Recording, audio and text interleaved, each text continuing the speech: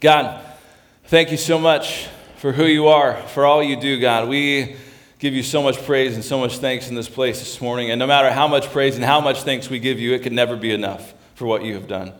But God, we are just taken aback by your love this morning, taken aback by your grace this morning. And may you just continue to meet with us in this space. God, as we open up your word, would you just speak through me once again? Would the words that come out of my mouth be your words for your people on your day, God? We are here to hear from you. No one here came to hear me speak, God. We all come to hear from you. And God, may we leave this space and this time knowing that we have met with the one true God. God, we love you. We give you thanks. We give you praise. In Jesus' name, amen. Amen. Well, we're in week 8 this morning, and our final week of our walk through the book of Ephesians.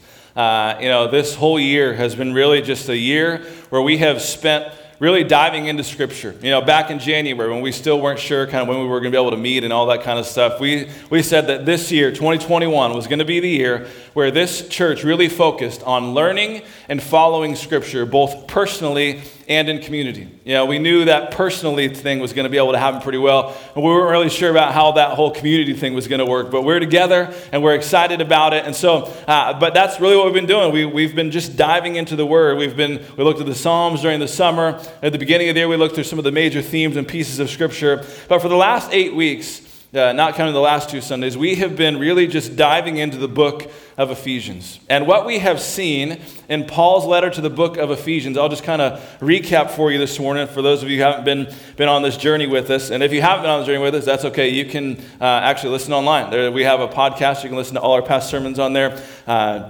Anyways, Paul is writing to this church in Ephesus and really to the churches around Ephesus. And really this letter is kind of like 2 parts, right? He has kind of like two main things that he wants to get across. The really first half of Ephesians is kind of theological in nature. This is what we believe. All right, this is the way we live. This is the way we believe. This is the right thoughts. This is the right theology. And then the second half of the book, it kind of gets into, okay, what does that look like? All right, if this is what we believe, what does this look like lived out? So we go from talking about kind of the church being the body of Christ, as Christ is the head of the church. We go from talking about how it doesn't matter who you are or where you've been or where you were born, Jew and Gentile, it doesn't matter. You are part of the body of Christ. If you have said yes to Christ, you have been included in this. You have been adopted. You are a part of the family of God. We go from that, and Paul ends kind of this first theological half by praying for strength, that they may be strengthened with power from the Holy Spirit, the same power in chapter 1 that raised Jesus from the dead. Paul prays that the believers in Ephesus and around there would be empowered by the Spirit. And then he gets to kind of this more practical half. Okay, what does this look like? What does it look like to be a part of the church? What does it look like to be the church? Right? We talk about how the church is a body of believers who are under biblical leadership to grow in the likeness of Christ and to show his love to anyone and everyone. This is the church. We move from what does it look like in the church? What does it look like to be an individual Christian, to talk about not living in darkness, but living as a child of light? What does it look like in our families? What does it look like in our workplaces? Paul talks about all of that stuff. And then we get to where we're going to go today, which is Ephesians chapter 6, starting at verse 10.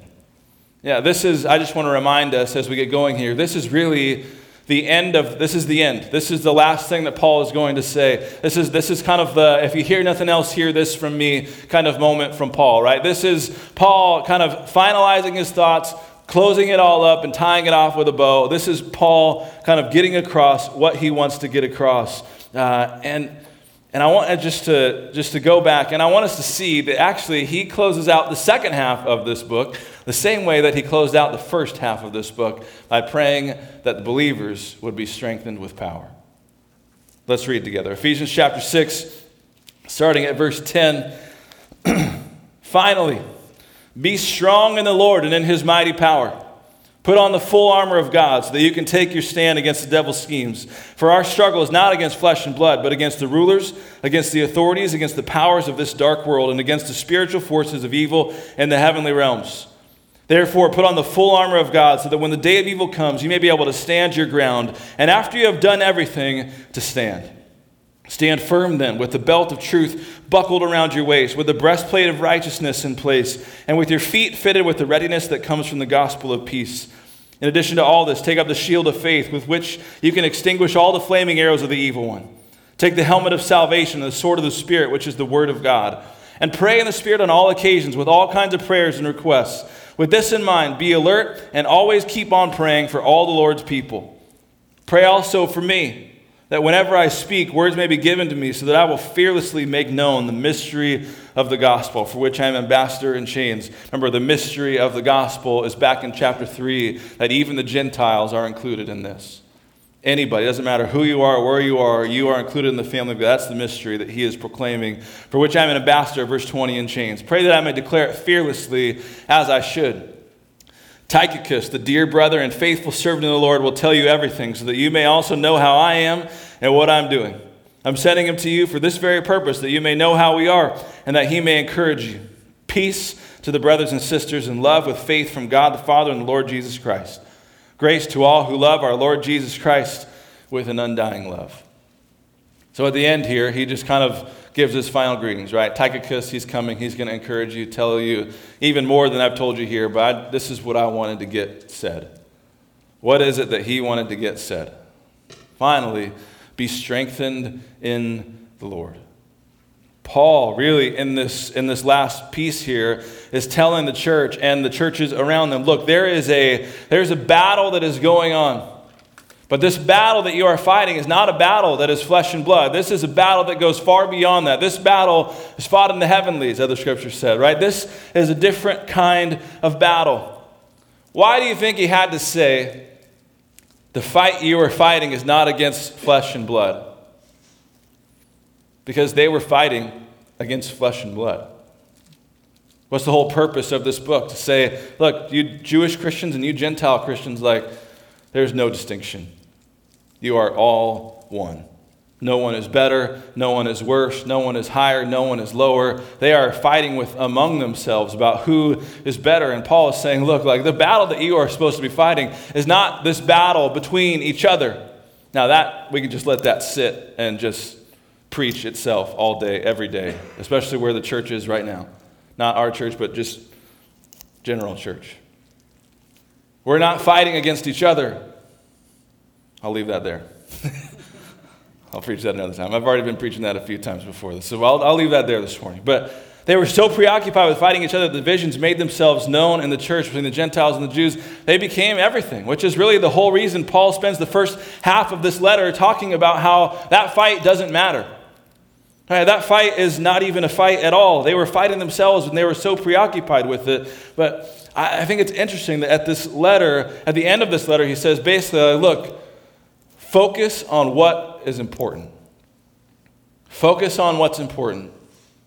The battle that you're fighting is not between each other. There is a deeper battle.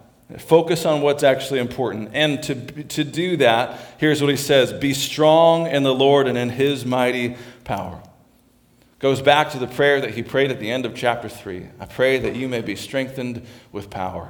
Why did he pray that? Remember, it was so that Christ might dwell in your hearts through faith, that you might be able to grasp his love for you. Remember, we prayed that prayer over people in our lives that need to grasp love, that they would be strengthened with power from the Holy Spirit to be able to grasp the love of God. That same power may finally be strong in the Lord and in his mighty power. Put on the full armor of God. Our struggle is not against flesh and blood, human beings. Our battle is in the spiritual realm. But amen to this, God equips us for this battle. He equips us for this battle. Put on the full armor of God. Now, whose armor is it? It's God's armor. This is not your armor. This is not something that you can do yourself. This is not something you can go grab out of your closet. This is the armor of God that we are putting on here. Put on the full armor of God. It reminds me of another passage that Paul wrote in 2 Corinthians. It says, "For though we live in the world, we do not wage war as the world does. The weapons we fight with are not the weapons of the world. On the contrary, they have divine power to demolish strongholds. There's a story in 2 Kings that is also just reminds me of this. 2 Kings chapter 6, where the king of Aram is trying to just kind of come after Israel. They're trying to take over Israel. Elisha is there at the time. They're trying to go after them. But Elisha is basically telling the king every move that the king of Aram is going to do before it happens. King of Aram's like, hey, which one of you is telling them what we're doing? And his army is basically like, look, Elisha is telling him everything that you're even saying in your bedroom. This is in 2 Kings. So one day, Elisha's assistant walks out in 2 Kings chapter 6. I'll just read this to you. He walks out in verse 15. When the servant of the man of God, talking about Elisha, got up and went out early the next morning, an army with horses and chariots had surrounded the city. Oh no, my lord, what shall we do? The servant asked. And listen to Elisha's response. Don't be afraid, the prophet answered. Those who are with us are more than those who are with them. Now, just for context, that's not true. For context, that army well outnumbered Elisha and the people there. But Elisha says, those who are with us are more than those who are with them. And Elisha prays in verse 17, open his eyes, Lord, so that he may see. Then the Lord opened the servant's eyes, and he looked and saw the hills full of horses and chariots of fire all around Elisha. Why did Elisha have so much confidence in this? Because he knew that it wasn't him who was fighting. It was God who was fighting the battle. Yeah, when we put on the armor of God, this is exactly what we are doing. We are saying, it's not my fight. The songs we sang today, our God is fighting for us.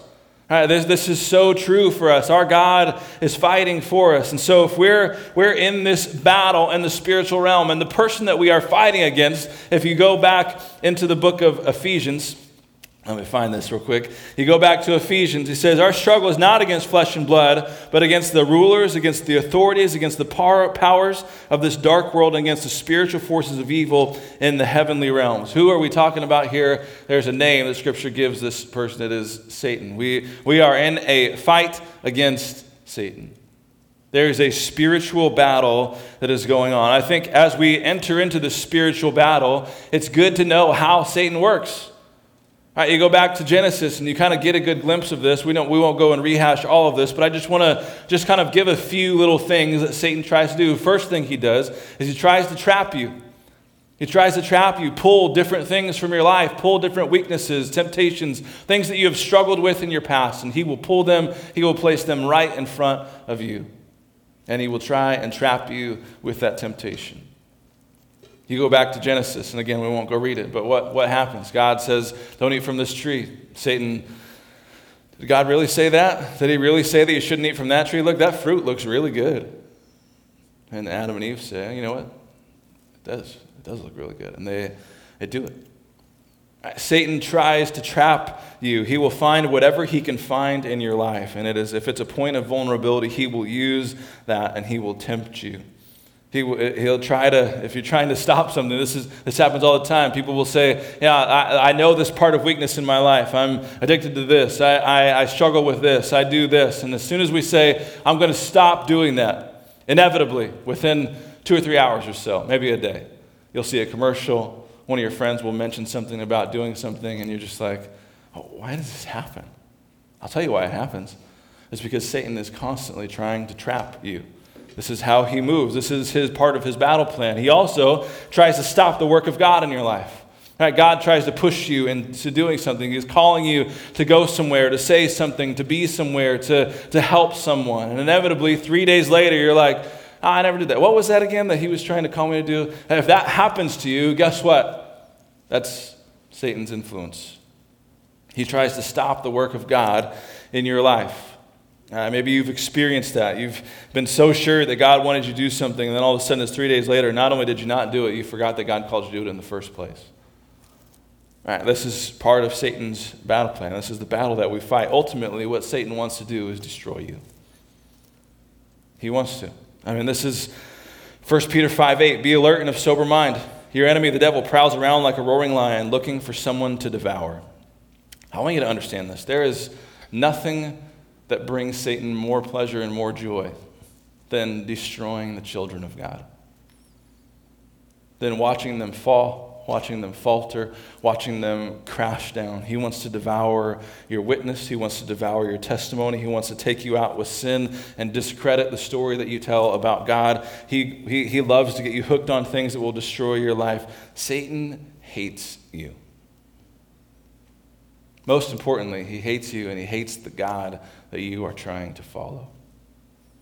There is a spiritual battle that is being fought day in and day out in our lives, whether you realize it or not. And you know what? I think the church really kind of has two different kind of responses to this, and neither of them are good, right? The first response is we kind of over-exaggerate the spiritual warfare. There's a demon under every rock, right? If something bad happens, and it's because Satan's after you. Now, some of those might be true. It might just because that car wreck that you got in might have just been you weren't paying attention at the light. There's not a demon under every rock. But the other side of that is we underemphasize it. And we say, I don't really believe in that stuff. That whole spiritual warfare thing, like whatever. It's out of my league. We think that's for the people who know a little more than me, right? Satan's not going to come after me. I don't know enough. But no, he is. He is. I don't think we need to overemphasize it, but I definitely don't think we need to underemphasize it either. We are in a spiritual battle. And Scripture tells us it's a very real battle. Paul talks about it, not just in the book of Ephesians, but in 1 Corinthians and other parts of Scripture as well. We read about this spiritual battle. Jesus talks about it as well. It is real. But fortunately for us, Paul does not just stop after telling us that there is this spiritual battle going on. Paul doesn't just leave the people in Ephesus hanging hey, there's the people that you're fighting against are not each other. You're fighting on a whole different level. And then just period, stop. Tychicus will tell you all about what's going on. No. There's the spiritual battle. So here's what we do. We put on the full armor of God. This is how we engage in this battle. Paul talks about this. He starts in verse 12 says, "For our struggle is not against flesh and blood, but against the rulers, against the authorities, against the powers of this dark world, and against the spiritual forces of evil in the heavenly realms. Therefore," I don't need to answer what the therefore is there for today. You know what the therefore is there for today. Therefore, because there is this spiritual battle, therefore, put on the full armor of God, so when the day of evil comes, you will be able to stand your ground. And after you have done everything, to stand. Stand firm then, with the belt of truth buckled around your waist. Man, Satan loves to lie to you. He loves to lie to you. He loves to speak lies into your life. He loves to just tell you, other parts of Scripture call Satan the deceiver. Right? It's important to have the belt of truth around your waist. Satan is going to try and tell you, you are no good. God can't forgive that one. You are beyond forgiveness. You are not really saved. Right? You have all of these different things that Satan will try and tell you, but if you have the belt of truth buckled around your waist, you can fight this battle. The truth is that you are loved by God. You are purchased with the blood of Christ. You are his child. You are redeemed. You are forgiven. You are free. Most of all, you are worth it to him. Amen. That's the truth. And we have the belt of truth buckled around our waist. The belt of truth allows us to run knowing the truth about who you are and what God thinks about you.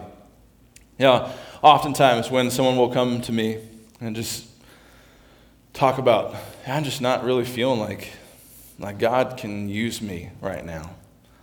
I'm not really feeling like God really knows me right now, or I really know God right now. I'm struggling with my relationship with God.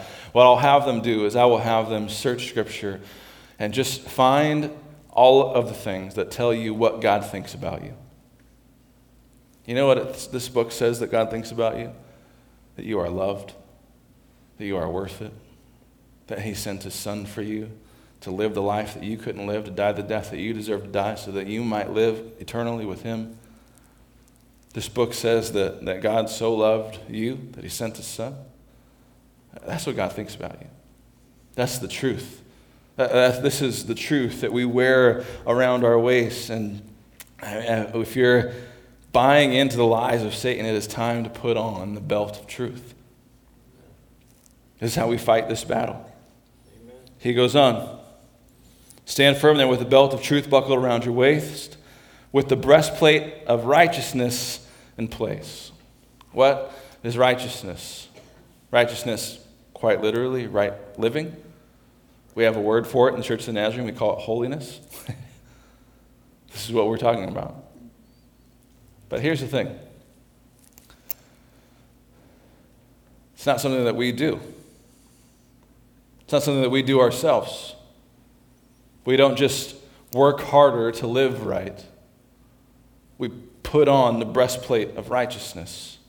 Amen. And the power of God, that the strength of the Lord in verse 10 is what allows us to be able to live the life that God is calling us to live. This is the life of righteousness. This is the breastplate of righteousness that we put on. It's not something that comes natural. We have to put it on. And it's Christ and his mighty power that allows us to do that. Scripture tells us that our hearts, by nature, lead to unrighteousness. But God makes us righteous. Amen. We put on the breastplate of righteousness. We take on the holiness of Christ. We're able to live this holy life. Put on the breastplate of righteousness. So we got the belt of truth. We have the breastplate of righteousness, verse 15, with your feet fitted with your feet fitted with the readiness that comes from the gospel of peace. Your feet fitted with the readiness. Have you ever just gone through a time in your life where it just seems like everything is crashing down, but you just have this peace about you? You know what I'm talking about? Amen. People on the outside looking in would just be like, I don't know how in the world this person is handling this like they are. I'll tell you what it is. It's because we have our feet fitted with the readiness that comes from the gospel of peace. Amen. We have a gospel of peace. I will always remember walking through the last few months and days of Edith Fennell's life a few years ago. Many of you remember this. I have never seen anybody who was more at peace in the last days of her life. Never. When I think about just having the gospel of peace, I think about that. I think about how ready she was. She was ready for anything because she knew the gospel of peace. Amen. And we have our feet fitted with this readiness that comes from peace. When it seems like the world is crashing down, Satan is trying to bring you down, take your world along with you, but you are at peace in your relationship with God. We put on we're ready. The gospel of peace. Put on the shield of faith is next, right? We have in addition, verse 16, in addition to all this, take up the shield of faith, with which you can extinguish all the flaming arrows of the evil one. You can extinguish all the flaming arrows of the evil one. What are these flaming arrows? Remember these lies that are constantly being lobbed your way. Lies always. You're not good enough. God doesn't love you. You're not actually saved. All this stuff that the devil just seems to just toss over your way. You put up that shield of faith and you say, I don't believe these lies. I believe that I am who God says I am. I'm blessed. I'm an overcomer. You've already lost because of the blood of Jesus. Greater is the one who is in me than the one who is in the world. You have the faith of God within you to be able to block these lies, to be able to put up these shields. These arrows mean nothing. Take up the shield of faith with which you can extinguish the flaming arrows of the evil one. Verse 17, take the helmet of salvation and the sword of the Spirit. We'll stop there. Helmet of salvation. Sorry, right ahead. Helmet of salvation. It's always good to wear a helmet, right? That's what we tell our kids. You're going to go ride your bike, you wear a helmet. You're going to go skateboard, you ride a helmet. Why do you wear a helmet? You hit your head, and it can be bad news, right? What is this helmet that is here? It's salvation. The helmet of salvation. You can be secure in Christ because you are saved. You can be secure in Christ because you are saved. You can know that you are saved. And you are saved. Put on that helmet. Put on that helmet of salvation. Put on that helmet of salvation and just be assured of your salvation. Know that what Jesus has done on the cross is enough for you. It's enough for every sin that you have ever committed and ever will commit. This is enough. Amen. This is the gospel of salvation. We wear that as our helmet. It protects our minds, and we take up the sword of the Spirit, which is the Word of God. You need to know the Word. You need to love the Word. You need to learn the Word. We've been working on that all year this year, learning and following Scripture, both personally and in community. We've been working on that. I think about this. Jesus in Matthew chapter 4, right after his baptism, Matthew 4:1, Jesus was led by the Spirit into the wilderness, by the Holy Spirit, into the wilderness to be tempted by the devil. Jesus in these temptations has 3 temptations. Yeah, throw yourself down from here. The angels will catch you. I know you're hungry. You've been fasting for 40 days. Why don't you make these rocks turn into bread? If you just bow to me, I will give you everything. These temptations. Jesus responds every single time with his sword of the Spirit, which is the Word of God. This is what Scripture says. This is what Scripture says. This is what Scripture says every time. And the devil leaves him until an opportune time, the book of Luke says. This is how we fight our battles. And then oftentimes when we're reading this passage, we kind of stop there and we think, that's the armor, right? We've got the helmet, breastplate, we've got the belt, we've got the shoes, we've got the shield, we've got the sword. What else is there? I got no more hands, no more anything. He keeps going here. Pray in the Spirit on all occasions with all kinds of prayers and requests. With this in mind, be alert and always keep on praying for all the Lord's people. We need to be people of prayer. We need to be people who pray on all occasions. Keep praying for all the Lord's people. He says, pray for me that I may go out and just boldly proclaim the gospel that I know, which is that no matter who you are or where you are from, you are a part of the family of God. He starts praying. I think about this. This is all of this. The armor of God is here. Right? This is the armor of God, and it is the armor of God. It's not just our armor. Right? It's not just us. We don't put it on ourselves. This is the armor of God. This is God's protection over us. This is God's way of helping us through these spiritual battles as we have the armor of God. But here's really the point that I want you to get this morning. This is if you hear nothing else, hear this, just like Paul's doing here. Here's what it is. As believers, when we fight, we do not fight for victory. We fight from victory. We have already won the battle. God has already won the battle. 1 John 4:4 says, you, dear children, are from God and have overcome them because the one who is in you is greater than the one who is in the world. Now, some of you in here are fighting some spiritual battles right now. I don't know who, I don't know what, I don't know all of that stuff. You're fighting some spiritual battles. I want you to hear this morning. God is fighting for you. God is fighting with you. Be strengthened in the Lord and in his mighty power. I pray that you would put on the armor of God. Put on the helmet of salvation, the belt of truth, the breastplate of righteousness. Have your feet ready with the gospel of peace. Have the shield of faith. Have the sword of the Spirit, which is the word of God. Have your armor ready so that you may be able to fight this battle. The battle that we are fighting is not one against other humans. It is against Satan in the heavenly realms. There is a battle that is so much deeper. There is a spiritual battle going on right now, whether you realize it or not. I would encourage you, as Paul does, to put on the armor of God. Put on the armor of God. Man, I love Ephesians. Good stuff. It is really good stuff in the book of Ephesians. Let's pray.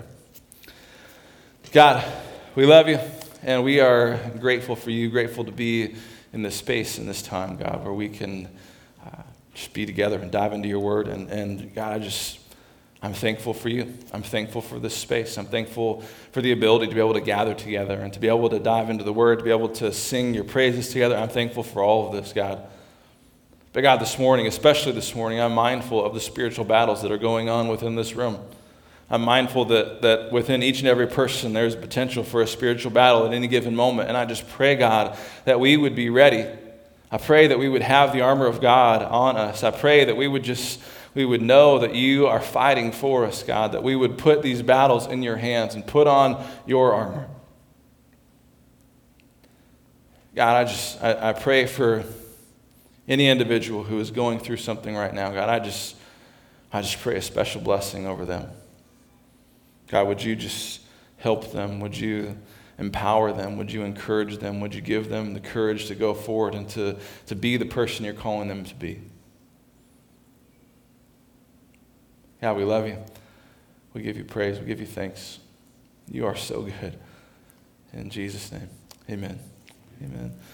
Would you stand with me this morning? And as we leave, I want to pray a blessing over you, but I do just want to remind you as well, there's going to be some cookies out under the porch out there.